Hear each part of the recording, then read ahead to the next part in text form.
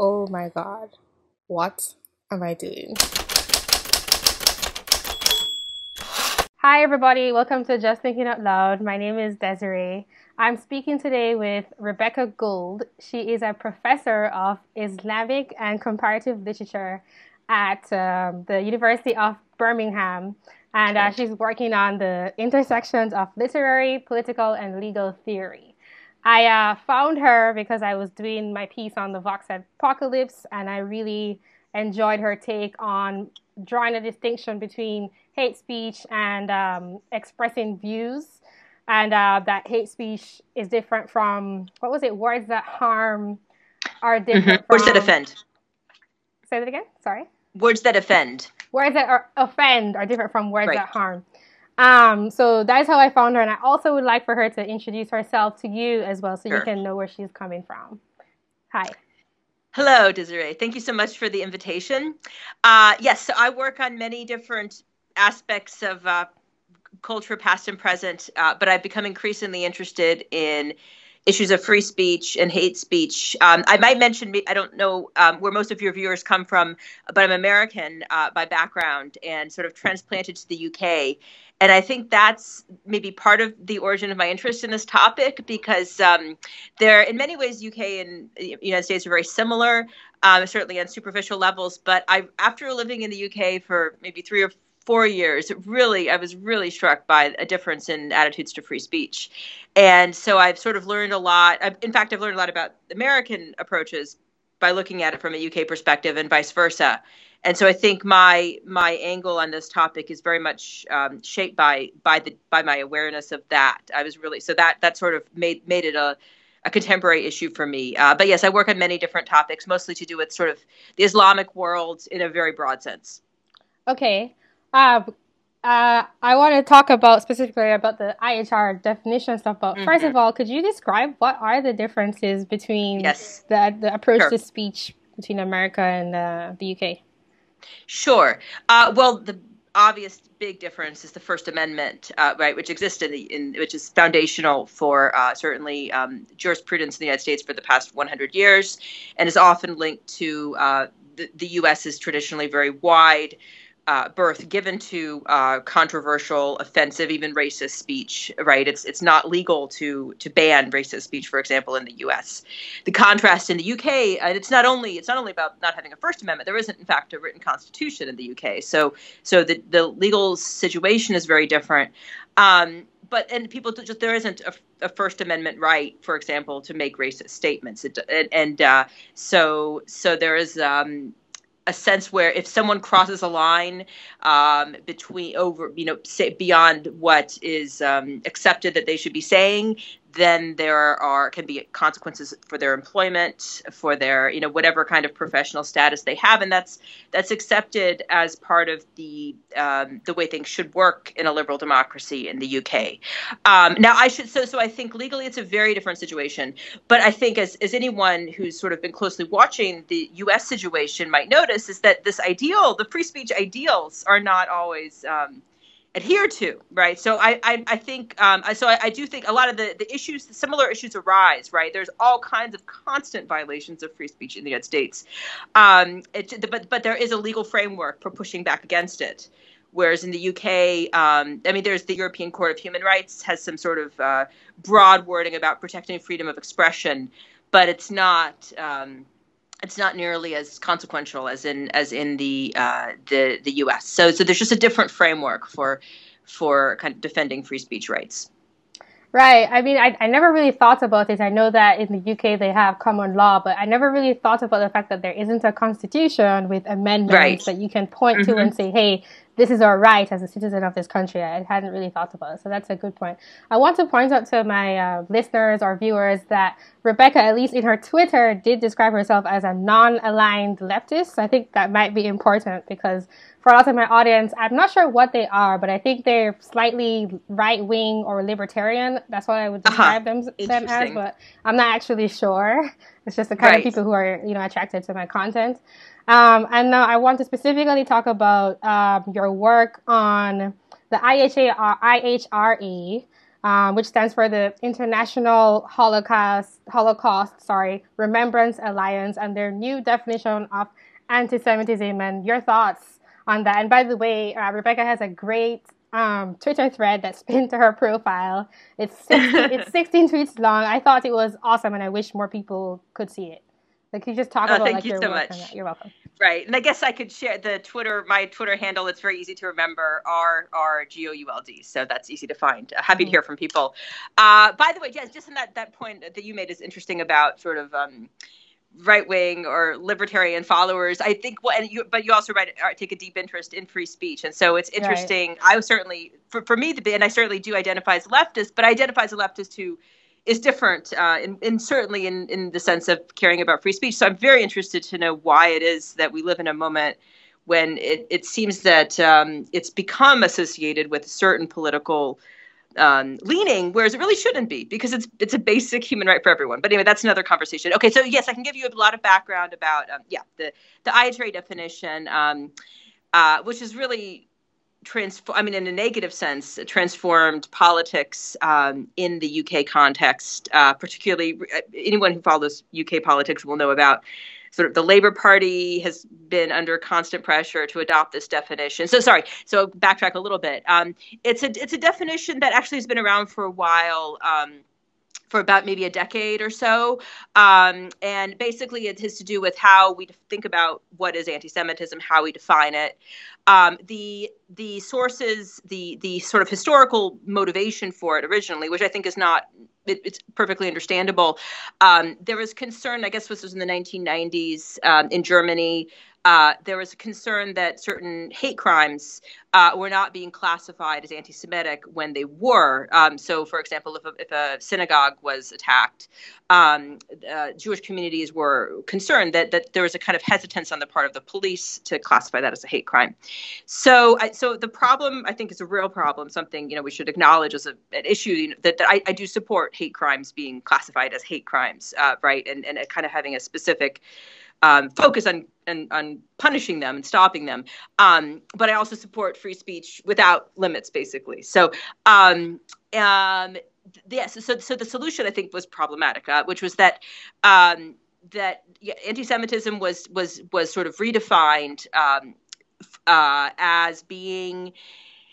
There's a whole series. You could look it up on the website. It's, I think it's easy to, if you Google it, you'll find the website immediately. But there's basically a very short definition, which it's just very vague, saying that it's anti-Semitism is the treating hostility towards Jews or those who are perceived as Jews. I mean, there are better definitions around, but it's not quite as unhelpful or problematic as the examples that are given.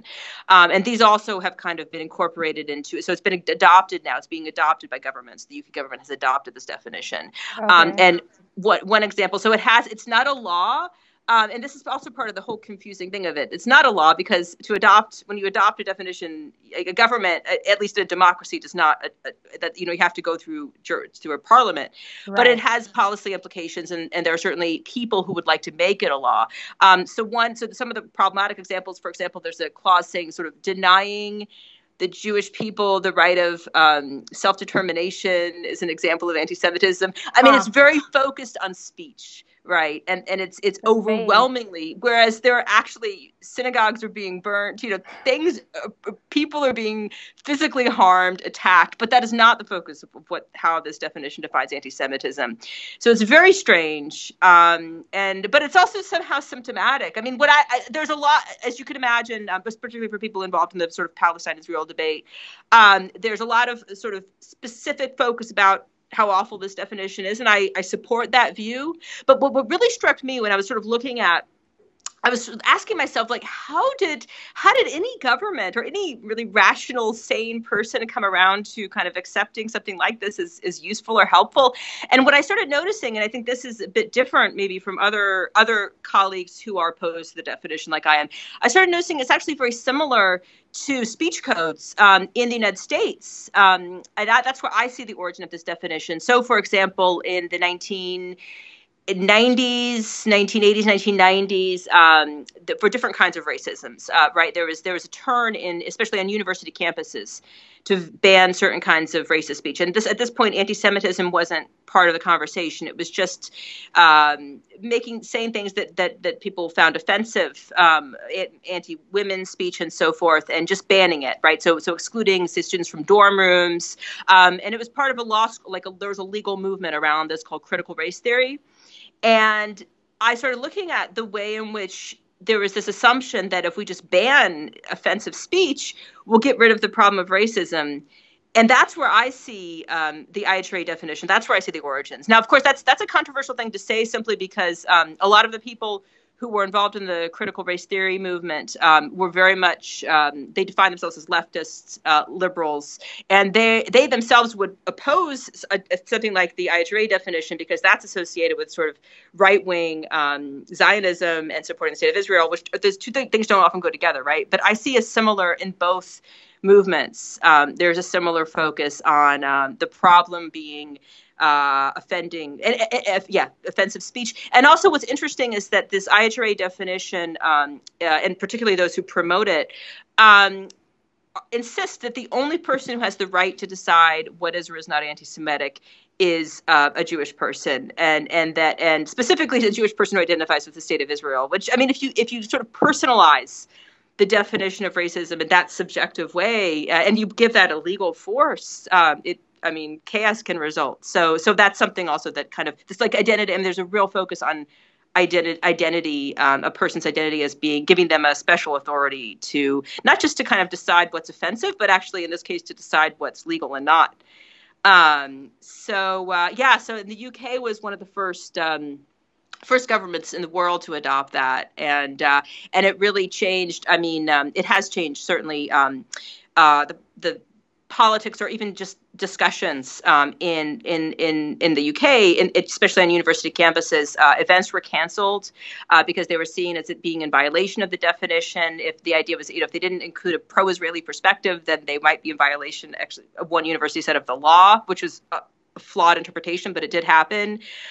In fact, I'm going to an event Sunday. It's called Pal Expo, Palestinian Expo, and it's just an event about Palestinian events. And a group of lawyers is now trying to get it canceled based on this definition. They're making legal threats, and so I don't. So on the one hand, I certainly see myself as aligning with the Palestinian cause and so on, but I don't want to reduce it to that. I think this is something that certainly conservatives should care about. And even as I try to argue, I think people who are supportive of Israel should also care about it, because this isn't the way to win an ideological battle, by silencing your opponent. So it's a complicated introduction. Yeah, no, that was great. So there are a couple of things you touched on about people focusing on speech versus actual acts of violence, and also about someone who has a certain identity being given special authority to define what hatred against them is. So I kind of want to talk about that, but I looked up online. I went to HolocaustRemembrance.com while you were talking, because I was trying to find this definition. Great. There's a PDF that's posted 26th of May 2016. Is that the correct? That's it. One? Yeah. Okay, yeah, and that's the one. They have in big bold letters that they would like to adopt the following non-legally binding working definition of anti-Semitism. I just want the people listening to hear. So in quotes, anti-Semitism is a certain perception of Jews which may be expressed as hatred towards Jews. Rhetorical and physical manifestations of anti-Semitism are directed toward Jewish or non-Jewish individuals and or their property, toward Jewish community institutions and religious facilities. That's end quote. And then they have some examples to serve as illustrations. I won't go through them, but the PDF is at HolocaustRemembrance.com. And before we keep talking, I just want to point out a bit of my own background. Is that I grew up in Jamaica, and there isn't really much talk about Jews or anti-Semitism or any of that. So a lot of this stuff was something I had to kind of pick up peripherally, hearing people talk about it. I only really knew that the Holocaust happened and there was Hitler. That was pretty much it. Wow. That's because most of Caribbean history is about slavery, and that's the kind of stuff they focus on. They don't necessarily focus on this stuff.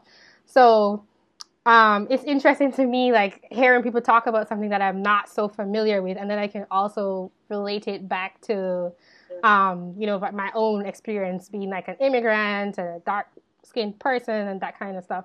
But they do point out in this definition rhetorical and physical manifestations. So yes, absolutely. So absolutely, and it's not the case that every single word of that document I disagree with. It's not, they mention Holocaust denial, which I think is a huge. I mean, it's not necessarily numerically huge, but it's certainly a classic example of anti-Semitism. There's nothing to be said. There's no way to defend that, right? So it's right. certainly the right to point that out is awful. But it's a question of emphasis, right? So of their 11 examples, 7 of them are about Israel. And if the goal is to sort of really focus on harm, on actual and not to violate to abridge free speech, that's not really the way to go, right? I think you could say overall there is a turn towards we could say criminalization, even though it does say non-legally binding. The contextual point is that it's being used as if it were a law. So there's an overall trend towards a criminalization of speech, which again, to the point about being from Jamaica, I think it's good to engage with this, because I sort of my goal here is not, as in my involvement in this issue, is not to kind of demonize the specific definition. I see it as part of a broader phenomenon, and I don't want to reduce it to this one thing. It's just that it's I think it's the mystery for me. I think everyone I talk to, we've been sort of following this slowly and thinking, okay, like this isn't really the best definition out there. Why is it being embraced by so many people? And I think that the explanation for that cannot be reduced to just what's happening in terms of anti-Semitism. It has to do with a broader cultural attitude and a cultural desire to focus on speech as a source of harm, while not focusing on harmful acts. Right. And can you talk a bit more about why is it that governmental agencies are trying to adopt a certain definition when this definition seems to have just been what gives this group the special authority to say that we can then influence the legal system of a country? That seems very strange that that would be allowed, or is people are trying to make that happen? Sure. It's complicated, and could be a very controversial question. There are many ways in which that could be answered. Obviously, some people would point to the role of the State of Israel. I don't want to reduce it to that at all. But yeah, I mean, it's impossible to divorce from international politics. I mean, the countries that have adopted this definition are the countries that are declared themselves to be in support of Israeli policies. So it's certainly a geopolitical question.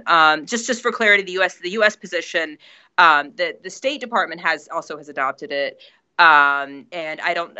Again, there wouldn't really be a procedure through which the whole government can adopt a definition, because it doesn't exist. And for First Amendment reasons, also, it would be shot down immediately. It just couldn't be possible.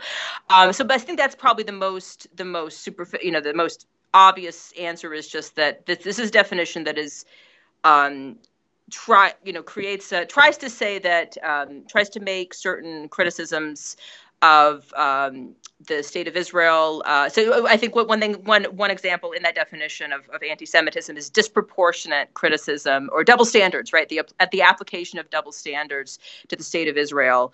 That's an example of anti-Semitism.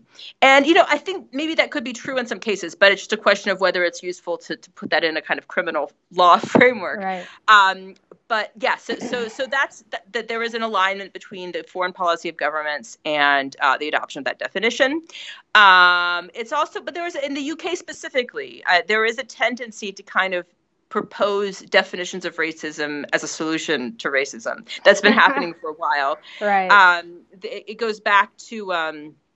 I mean, there was an inquiry into a particularly awful case of police ignoring a racist murder, and there's sort of this took place at the Stephen Lawrence inquiry, it's called, in the 1990s, and so this took, again, what's a lot of these solutions, which I think are really problematic, actually arise from really serious problems. So I don't want to downgrade the problem. It was a terrible thing that happened, that someone was murdered and the police ignored it because apparently he was black, and so sort of the British government, British public tried to sort of did some soul searching, and the solution that they came up with was that the people who have the authority to define what is racist are those who, so it's just that those who are victims of it, or those who perceive themselves to be victims of it, and I think that's been, that's been really abused in the UK context, that idea, but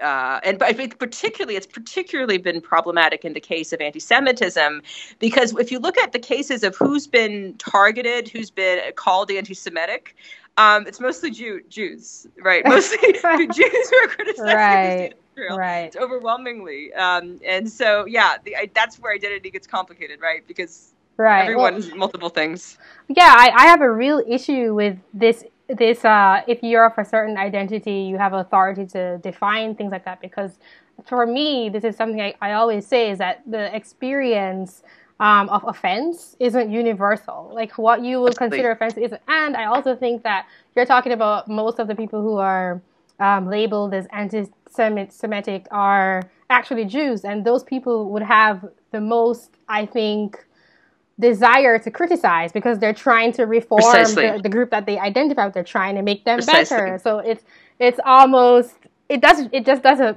make sense.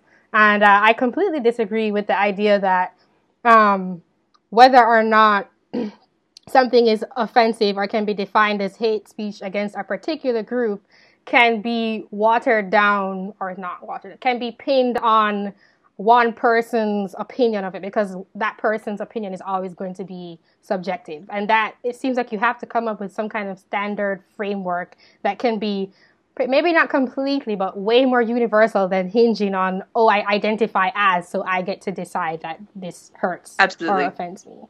Absolutely. I think the last show that I saw, you were talking about how it's about power and control, right? And I think that's true. I mean, in the UK context, you asked, so why would it happen? I mean, it's a great PR move for governments to say that they're dealing with the problem of racism. I mean, that's how it's been playing out. And so, the Conservative Party wanted to show that it was sort of above, doing better than the Labour Party. And then there's a competition between which party is going to adopt this definition. Right. So it's become a PR strategy. Yeah, that's a real issue I have with politics in the U.S. is, as I understand it, I think I'm more pissed off by the left, just because, yes, they were for what you call very serious issues, but then they use it, in my opinion, as a tool for PR purposes. But I also think the right is very much capable of doing the exact same thing, and then it just becomes this battle of who is more going to solve this issue of racism or hate, like, against groups, and it's just, I think, silly, but it also, I don't think will ever really go away, because there are also real issues that people are having, that people are trying to solve. So I'm not sure what the solution is, but it's definitely not the government trying to standardize solutions with, I guess, their programs, and in the process eliminating certain liberties that people, I think, naturally deserve to have, even if in some countries, like countries outside of the U.S., don't recognize that legally yet. Absolutely. I always wonder, one of my dreams is if one day, I see the media, I think particularly in terms of the anti-Semitism, and there's been a tremendous amount of misreporting. If one day the media just decided that they were not going to cover stories about someone being outraged by something, there are just no more stories about this, because it dominates everything when there's such more significant things happening in the world. And I feel like it brainwashes people, to thinking of this is the news, that some person said some offensive thing to someone and then they responded to that offensive thing. What if the media just stopped allowing those narratives to control our lives, and we started focusing on, like, things that actually, people dying?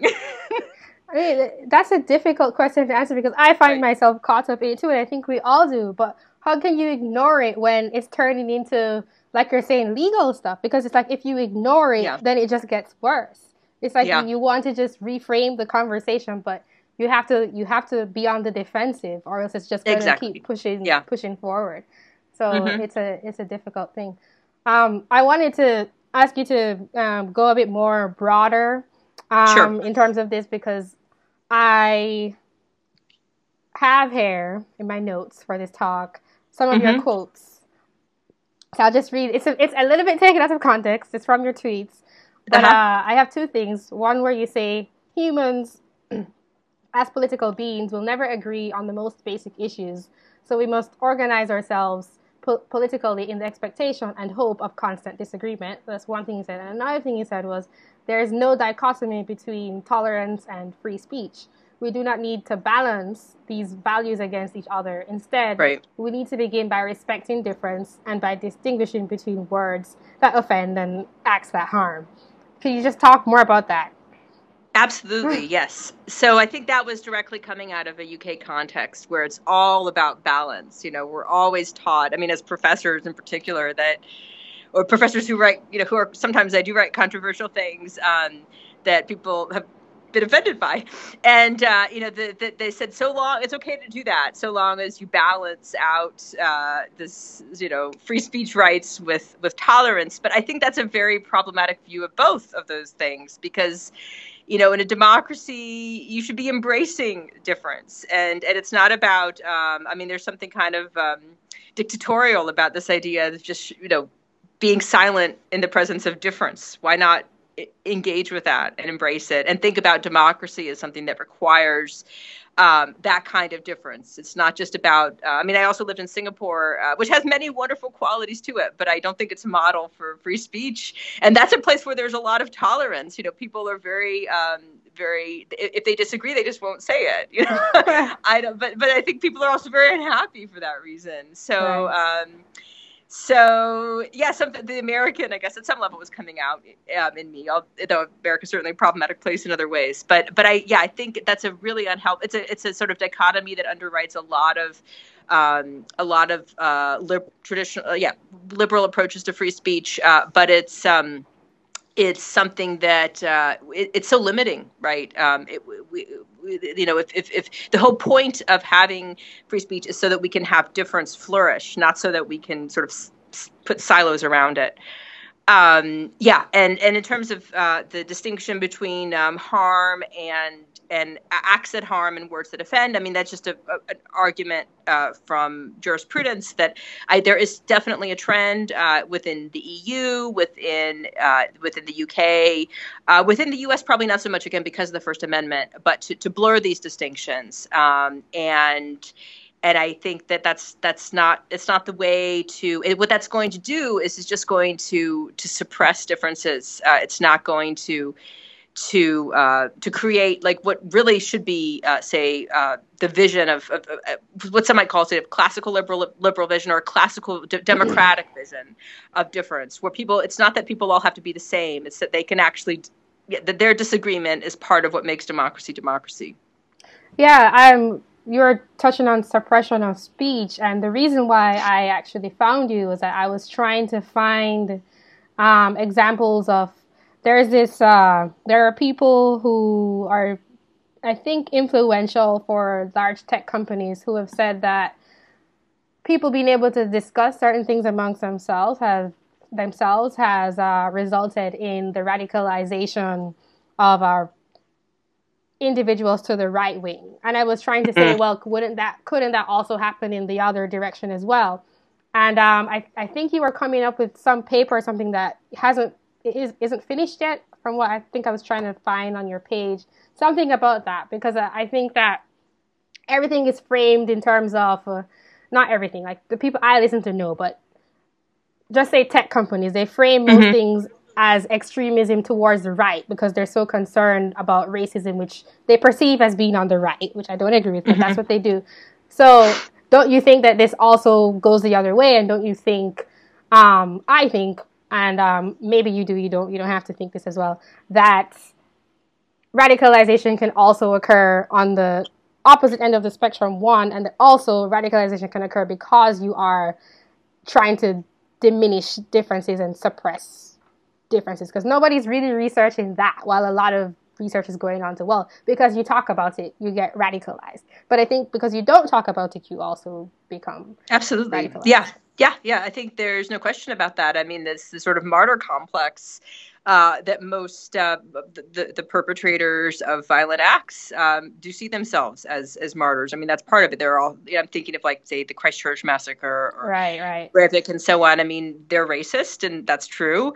But I think they also see themselves as martyrs and heroes, and I think the media narrative, in a sense, that not that I want to celebrate that, but I mean, there's a certain media narrative that feeds into that, that they thrive on, actually. So yeah, there's a lot of empirical research, I think, to show that censorship is it glorifies, it makes certain views actually somehow seem exciting and thrilling and appealing.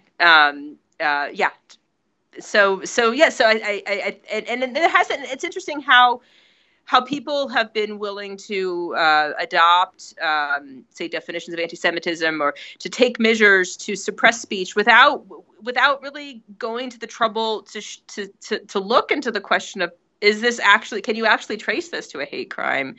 Often they can't, and there's just isn't that much effort. It's assumed, right? It's part of our sort of cultural baggage that this is, words cause harm, and but once you start doing that, and the dangers of where do you stop? Where do you draw the line? I mean, there's no, you begin with, say, openly offensive statements, and then controversial statements, and then just unappealing statements. Right.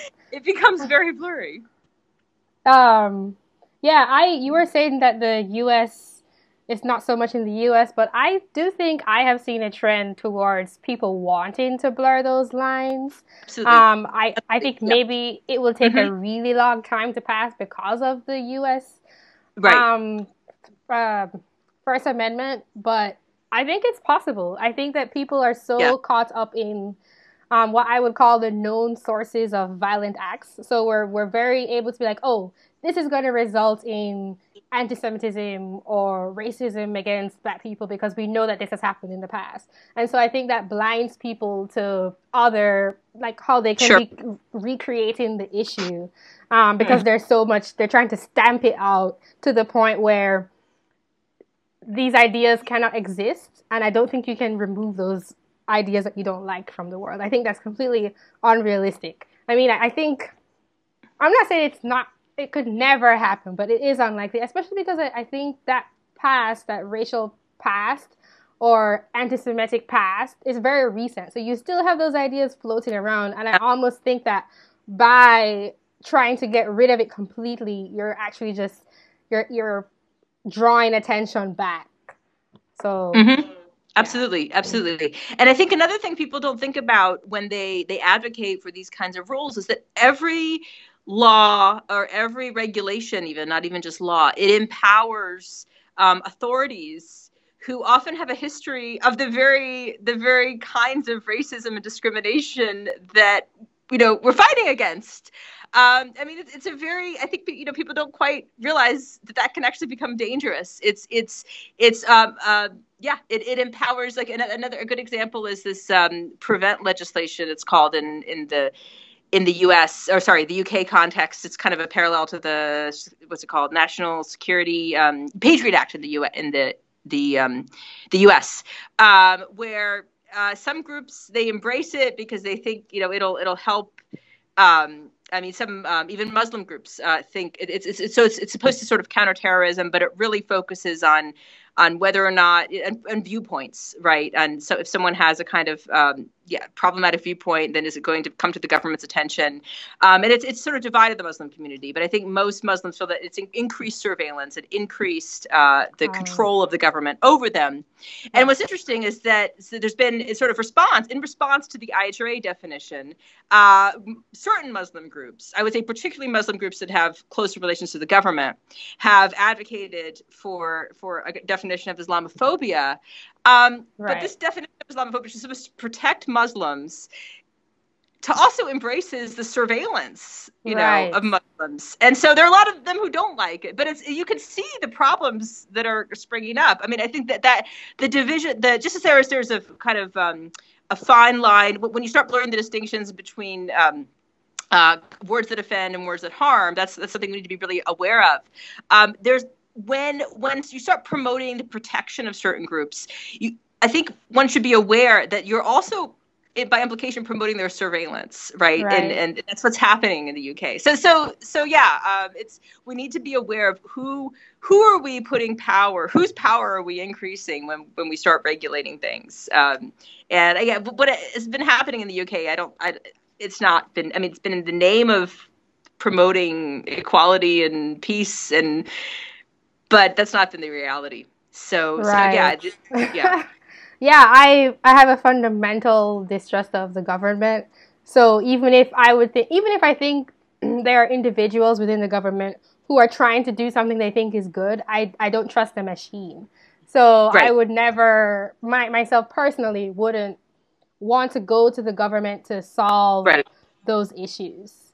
Like the reason why people have gone to the government in the past, I think, and currently is because government was being used to oppress certain groups. And so it's like you want to reverse those things.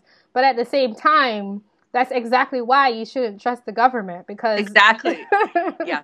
There's this assumption that we've moved beyond that. There's a historical memory of a time when, say, even Europe or the United States, where government was oppressive, and there's this idea that we've moved beyond that, which just isn't realistic. The problems with the state, with state control, are going to be with us forever. I mean, in a sense, just like racism. So I, while I obviously support attempts to fight racism, I think that needs to be done in the awareness of who's getting the power. Right. You touched very briefly on Muslims, and I wanted to talk a bit about Islamophobia, because that's another thing that I'm not very connected with. I haven't really talked about it on my channel because I don't think I understand it well enough. Sure. I do know that generally when you have groups, they tend to be labeled based off of the most extreme of their group, which is Absolutely. not fair. But I don't really understand. Could you talk about that in the context of speech, sure. I guess, and hate Absolutely. and stuff? So it's a very controversial term, and I mean, the term itself is problematic, but then so is a lot of terms, right? It's interesting that anti-Semitism, in fact, if one looks at the history of it, which is the word itself is also problematic. Anti-Semitism was originally, the word was coined by someone who was celebrating anti-Semitism. So he was saying anti-Semitism was a good thing, and now we use it anyway as an awful thing. But so with Islamophobia too, it's there's a big question mark over, is it legitimate to say that because by implication, if one talks about anti-Semitism, Islamophobia, one is saying that it's wrong to oppose Islam, right? That's what the word itself seems to apply, and also the idea of phobia is kind of not. It doesn't necessarily get at what's wrong with racism, right? It's very focused on psychological issues. Right. So I do use the term because we do what we can with the language we have. But I think viewers should be aware that it's not necessarily a term that I think is great. I think anti-Muslim racism would be better because often hostility or even violence against Muslims is often, it does become a racialized issue. It's Muslims often from certain parts of the world who look a certain way. But so I think it's a better way to talk about it. But on the other hand, I mean, we have to do what we can with the language that exists. So that's the first thing to be said about Islamophobia. And it's certainly, again, it's a case where I don't think there's much doubting that there is a problem. I mean, there are massacres taking place in mosques and so on. So something certainly needs to be done. I guess the debate is around what is the origin of that. I mean, is it hatred of Muslims as Muslims and so forth? And again, the response that the UK has been taking place, the conversation in the UK is that we need to focus on. There's a government report was just issued that about sort of how to combat this challenge, because there was a mosque shooting recently. There have been cases of people being stabbed that were clearly driven by hatred of Muslims, hatred of Islam. Once again, I mean, the solution that's being proposed is all about speech and all about Right. I mean, it's really funny that there's this definition of Islamophobia, which is fine. I mean, it's like a very short thing that says it's anti-Muslim, that's fine. But there is I think 11 examples, I mean, literally copying the IHRA definition, saying that, I mean, it's almost it would be comical if it was in reality, right? Right, right. And then it says, I mean, just as it's absurd, I think, to kind of criminalize viewpoints in the context of anti-Semitism. So to say that, denying Jewish people the right to self-determination is like anti-Semitism. It says in the context of Islamophobia that it's denying Kashmir. And there's all these kind of political conflicts that are brought into play, which just aren't relevant to, someone who's about to be shot. I mean, it just doesn't explain. It explains very little, and yeah, so that's I think that definition was just proposed a few months ago, and everyone who is supporting it literally said we expect this to be adopted because of the IHRA definition is being adopted. So it's sort of a political game. I don't think, I mean, I don't see much coming of it concretely. It deflects discussion, over real issues. Right. But yeah, I mean, I'm certainly Islamophobia is a problem, and there's no question about that. I guess the thing is, though, a government that surveils. I mean, I think we should begin with government surveillance and begin with the messages that surveillance passes on to everyday citizens, right? So if a woman comes in, for example, to a NHS, which is like the medical government medical institution in the UK, and she wears a veil, she's instructed by UK law, by this PREVENT program, she should be sort of suspicious of her, and she should ask her whether she's being controlled by her husband. And so that's a kind of a viewpoint that's actually promoted by the government. So it doesn't make, it's a contradictory thing. If the government is going to promote that viewpoint, that we should be suspicious of people who dress like Muslims, then their efforts to fight Islamophobia are just not right. Who would believe that? So I think government should be held accountable in different ways. Not, I think we put so much emphasis on governments that how they need to kind of send the right message and make people happy and so on. But all I want is to be protected, to be kept from harm. And I think a lot of people, if government could achieve that, right. Well, a lot. I think the government can sometimes achieve that, but the times when they won't and they might be the cause of harm, it's not worth it to me. But that gets into like fundamental political differences. There was something I wanted to ask what you were saying. Oh, about the Islamophobia versus anti-Muslim racism. Right, because when I first heard people calling Islamophobia racism, I remember thinking, but Islam or being Muslim, that's not a race. So I remember saying something like that. That's probably the most I ever said about it in public. Right. That seems like a quandary because I've never really heard the explanation that certain Muslims from certain places are maybe treated a certain way. And the only Muslims that I really are friends with are actually from the Caribbean. So they're not even the typical Muslim anyway. Sure. I don't know anything about, that stuff.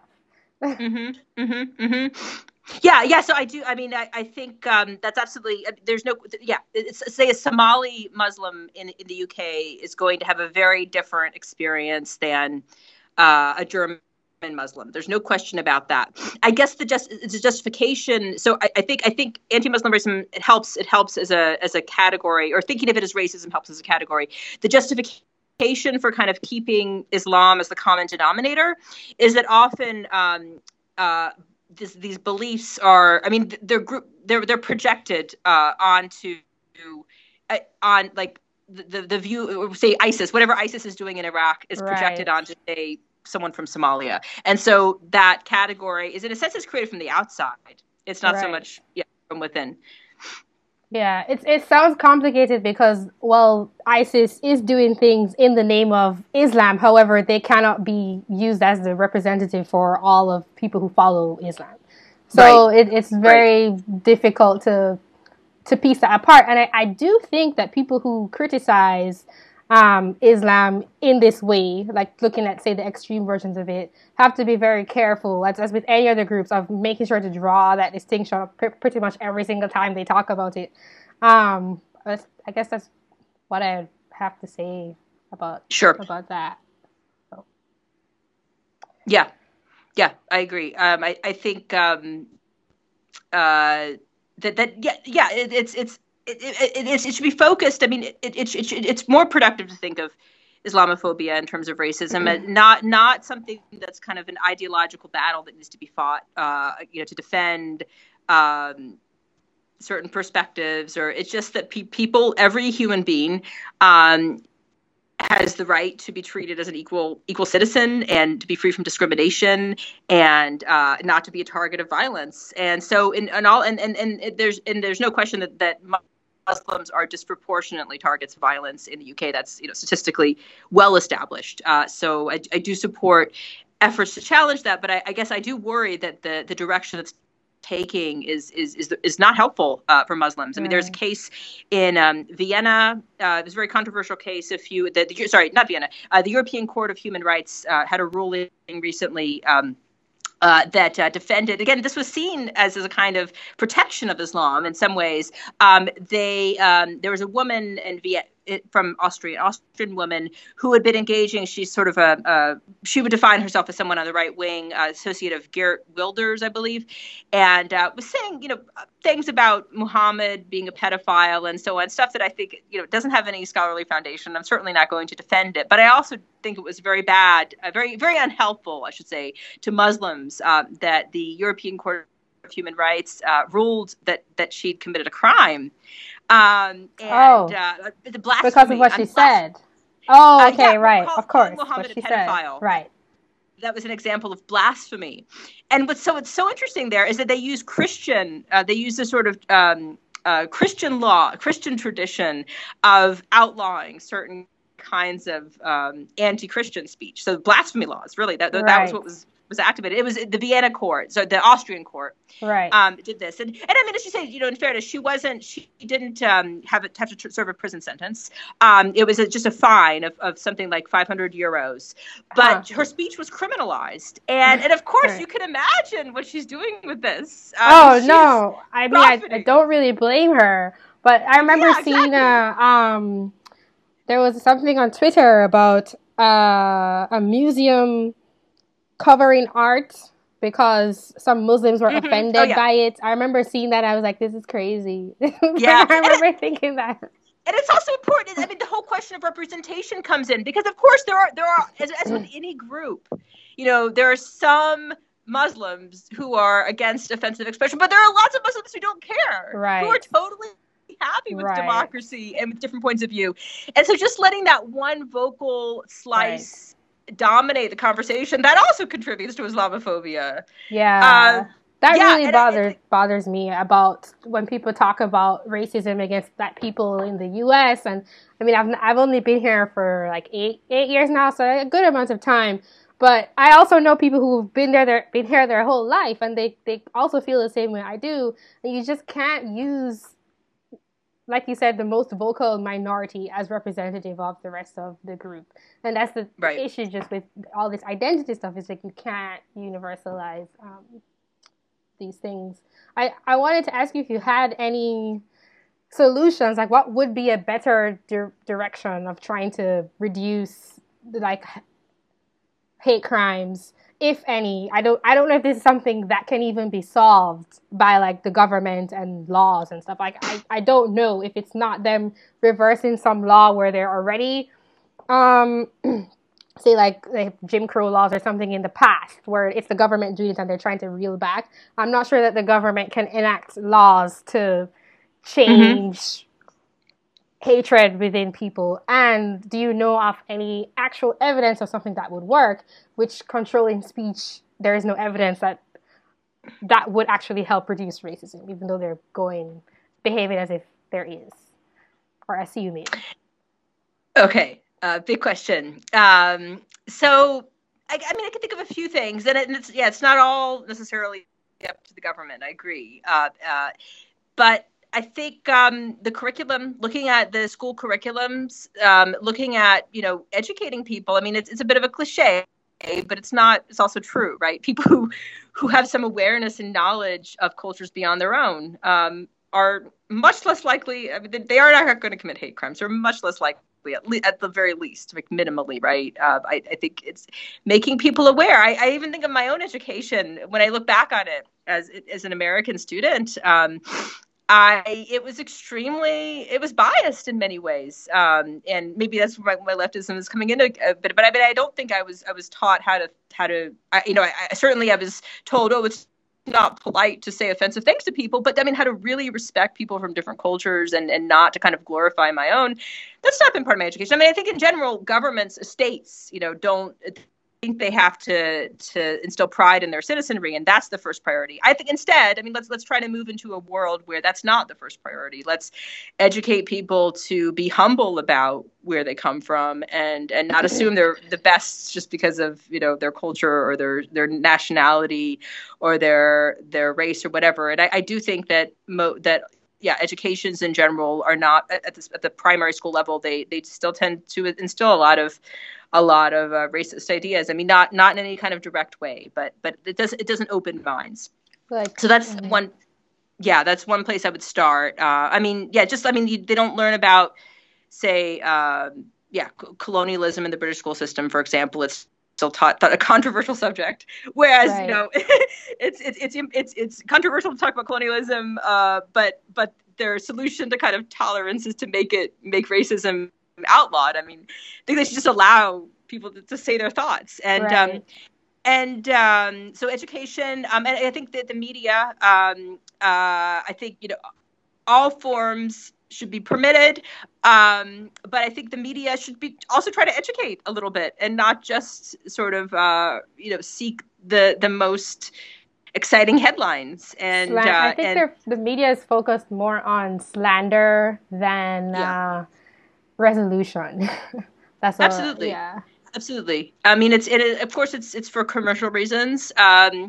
So that's a challenge. I mean, that's a real, how do you keep government out of it while at the same time improving the quality of what's available is a challenging question. But I do think if the media had a kind of awakening and just try to actually, just not slander, not focus on outrage, focus on things that matter. I mean, I know I struggle so much as a citizen, just to kind of not have to find good coverage that doesn't pollute, it's really hard. And that even applies to organizations I respect. So I don't know. And I don't think that doesn't also mean I don't think they're a government like the BBC. I don't think they do a very good job either. So I do think that would make a huge difference. I mean, how to bring that about in a democratic way maybe some wonderful rich person can, because we have a lot of corporate people who control the media, I think, who are doing unhelpful things with the media, right, promoting certain kinds of messages. It would be nice if someone who with a great vision try to do the same. I don't see that happening, but I think that would make a difference. It's not necessarily something I'm prescribing for government to do, but I think it would make a difference. Yeah. So education, media, those are the main things. And criminalizing, I do think, adding when something is clearly a hate crime. I mean, one example I could give is where in the city that I live in, Bristol, there was a case of an Iranian refugee.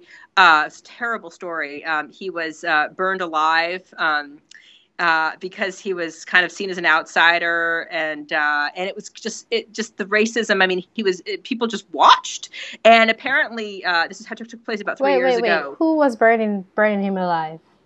So just his neighbor. He was in what's called council housing. Like a housing project. Right. He was he'd been complaining to the police about one of his neighbors. I guess his neighbor had been accusing him of pedophilia because he had a learning disability, and so his behavior was a bit unusual.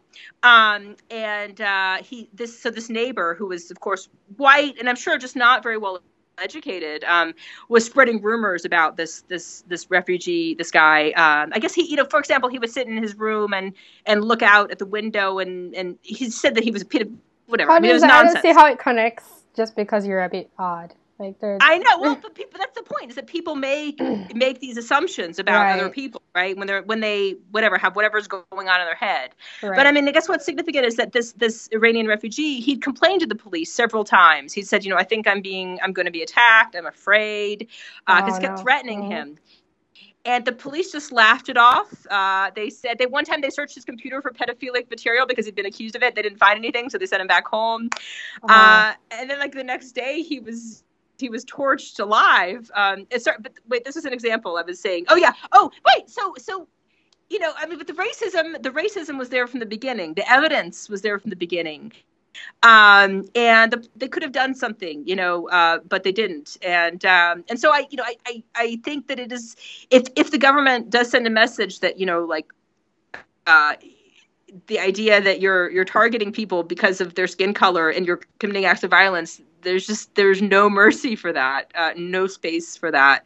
Then yeah, I mean, I think it's a message that the government, that's one of the good necessary roles of the state, right, to not allow that.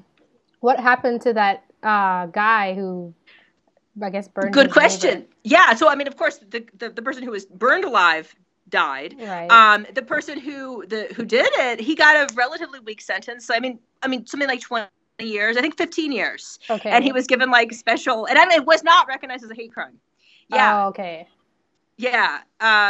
So I mean, it's kind of horrific, but I for whatever reason, I mean, the government hesitates to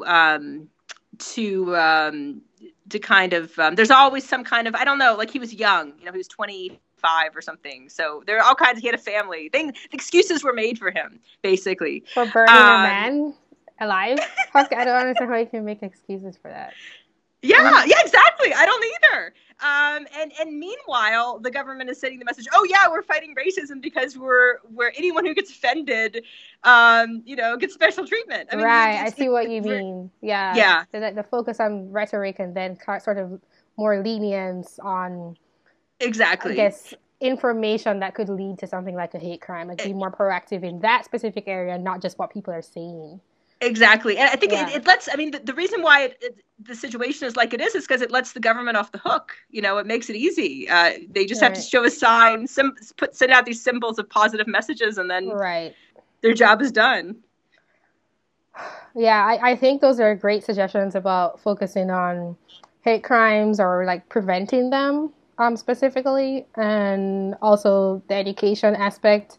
I do think that Americans in general are very much more unaware of the rest of the world versus the rest of the world. That's true. That's absolutely true. Yeah. Yes. So I think education would help, and also the media. But yeah, I don't think it's that much of a leap to be hoping some person with a lot of money can put some funding into a better media. And a lot of people, they will push their own ideas, but not try to foster. They will foster dialogue while pushing their own ideas, but I don't think they're actually focused on the dialogue. No. I don't think they're actually focused on. I don't want to use a really wishy-washy term, but healing that I think needs to occur because of all the polarization. I do think that's necessary, or it would be very helpful. So. So you don't see the media playing a positive role? No, I don't. I think it's too difficult. I think, like you were saying, there are commercial reasons. Right. And I think when you're super passionate about stuff, because I completely disagree with a lot of what people think, but I think because they're so passionate about it, they're blinded to the harm that they can be causing by being so passionate about it. So, no, I don't really have faith in, I have more faith in the media than the government, actually, but I don't have faith in the media. So, yeah. I don't think I have any more questions for you, and I think you really went through a lot, and thank you so much for coming. I wanted to ask you if you had any questions or comments for me either, because I usually like to do that when someone great. That's a surprise. You don't have to have any. You don't have to have any. I mean, I'd just be curious about, I think you said something about your background, but what about your plans? I mean, my plans. Long-term, I suppose. What are your long-term ambitions? My long-term ambitions are quite simple. I think I would like to remain in the US. That's not a given. I think that I would like to keep making the content that I'm making, focusing on this kind of social political commentary, but also I'm into crypto related stuff a lot. I don't know if you know, like Bitcoin, that kind of stuff. And then also, I'm an artist and I like to paint and I like to do those things. And I would just like to keep working on those things, and I would one day like to have a family as well. And those are pretty much my goals, which are, I think they're quite simple. Great. So yeah. Well, good luck. I'll be watching your program in the future. Oh, okay, great. That would be awesome. I was just realized I don't know if you meant like goals with my channel, and like because I was just talking about that my too, life. Yeah, actually, yes. Yeah, I'm curious about that too. Okay, because I was just talking about my life. But goals with my channel. I think I would like to make more frequent content. I am in school and I have another semester, so I think my content is probably going to die down after summer, just for a couple months, like 4 months again for the fall. And then I would like to focus on research-based content, but also content that I think is quote unquote healing and like helpful, even when I'm spreading my personal opinion out there. I want it to be like nice. Like there are people who say that I don't want to offend. Like, I've had like someone comment to me how I'm like kind of like I'm too wishy-washy and I don't want to offend people. But that's because I don't want to be a part of what's making social dialogue so vitriolic these days. Yeah. So I know exactly what you mean. Awesome. Yeah, so I think, I mean, it's the human connection that I mean, that's a cliche, but it's an important, it makes a difference. I hope so. I tell myself that all the time, but it matters what I do, so I try to do the right thing. And I won't always get that right, but I'll try. So great. Well, it was a great pleasure. Yeah, thank you so much for coming on. And anyone listening or watching, I would recommend going to look at holocaustRemembrance.com just to see what the definition is, even though I read it, and also the list of examples that they gave in that document, just so you have proper context for what we were talking about. And you can also follow Rebecca on Twitter if you would like. It's RRGOULD. Correct. I think that's what it is. That's her handle. And she's also coming out with some paper. I think there's a paper you're coming out with soon. Correct. On Islamophobia. Right, and I think that would be interesting. Whether or not you agree with her politics, I think everyone. I'm not. Yeah, I mean, I should say my own views have changed radically. I think by being in the U.S., the things I'm saying now I would never have said in the U.S. In fact, I was probably a bit blind to the importance of free speech while I was in the U.S. So I've changed as a result of that. So I'm happy. You know, I disagree with myself all the time. I'm happy to have disagreement with other people. All right. Great. Well, thanks everyone for listening, and thanks Desiree for the interview. You're welcome. If you like this discussion, do remember that this channel is fully supported by viewers and listeners like you. So you could make a donation at justthinkinoutloud.tv/donate. And you can also find this content on other channels outside of YouTube. There's a podcast. There are people who are probably listening to this right now. And I'm also on Gab and BitChute and other places. It's in my description. And you can also sign up for our newsletter at justthinkinoutloud.tv/newsletter. So just remember that as well. And thank you for listening or watching.